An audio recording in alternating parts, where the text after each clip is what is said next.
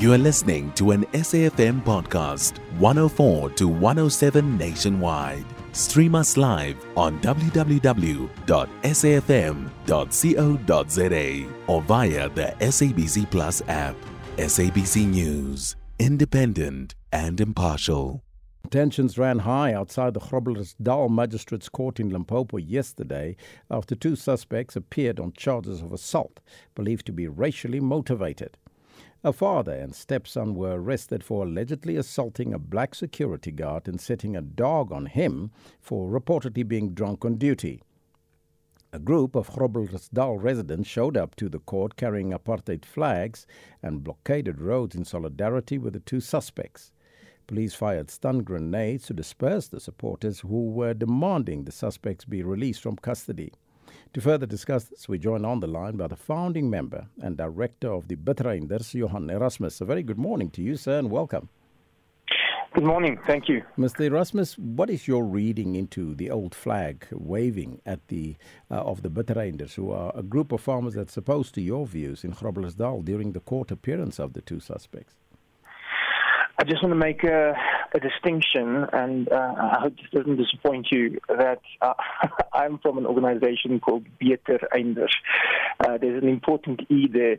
While these guys are part of an organization called the Betereinders. And the Betereinders is a bunch of Afrikaner youth. It's really small. And they are, I think, the equivalent of the Black First, Land First that you have on the left. I would say this would be the equivalent of that on the right of the political spectrum. And it is a small group. They try to be vocal. They try to get a lot of attention, and they sure do manage to do that. But it's really not a very influential group at this point. So, as the Betereinders, what do you make of these allegations by Groblersdal residents that it has become an unacceptable habit of security companies in the area to treat their workers badly? Look, I mean, I think the first thing that one has to do is one has to realize that it's very difficult when any of these things appear in the media, in the social media. I think the first thing that one should do is one should be careful to immediately just make a verdict. That's part of the pandemic, I would say, of modern society, that we just jump on the bandwagons and then we immediately, fall into tribalism, etc. I think obviously there are issues in that particular community, and that issues stem from two sides. One is a deep security concern on the side of the farmers, and on the other hand, a patronizing, a marginalization of security officers and just poor treatment often of farm workers. So to hold these two in tension, this fear, and I think a lot of those Groblersdal farmers really do think that they are the victims of this orchestrated attack on white farmers. And whether that is true or not, they definitely believe that. And on the other hand, the other people just experience, like I said, the marginalization and victimization. So to hold that tension together is a little bit difficult. I think part of the problem as well with security officers is that more often than not, they're foreigners. They are not South African residents. They work for small wages. And because they are somewhat anonymous, I think a lot of employers think that they are dispensable. You can do with them what they want.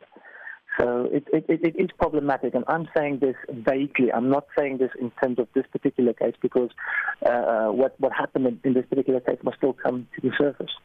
Now, you as an organization, the Betereinders, which I think is very close to Betereinders, which need to be changed, is working daily to foster good relations between the farmers and the black communities there in Groblersdal. How are your efforts panning out thus far, and what are some of the challenges that you're experiencing in this respect?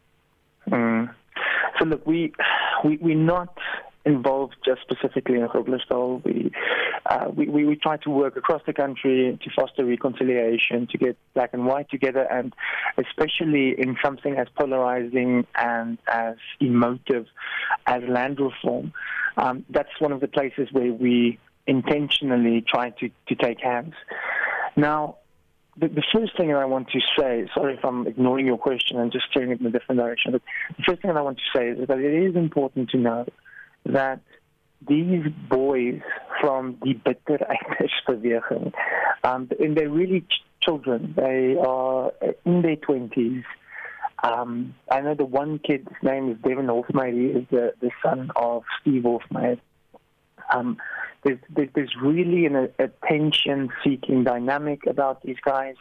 I think some of them might be sincere, but there's not a lot of weight behind this movement, and it is small. That's why I think the best description of them is to say that they are on the right wing, the BLF equivalent. And I don't think they represent white farmers. I have the opportunity to speak to a lot of farmers, to work with a lot of farmers, and that's definitely not the attitude that you get. So I think it's important to make that kind of distinction. All right. And then in terms, Johan, unfortunately, I've got to leave it there. That's the founding member and the director of the Betereinders, not the Betereinders. So there's two distinctions, as he mentioned there. Betereinders. Johan Erasmus. You can find SAFM Current Affairs on 104 to 107 nationwide. Our podcasts are available for download on all our digital platforms. SAFM, leading the conversation.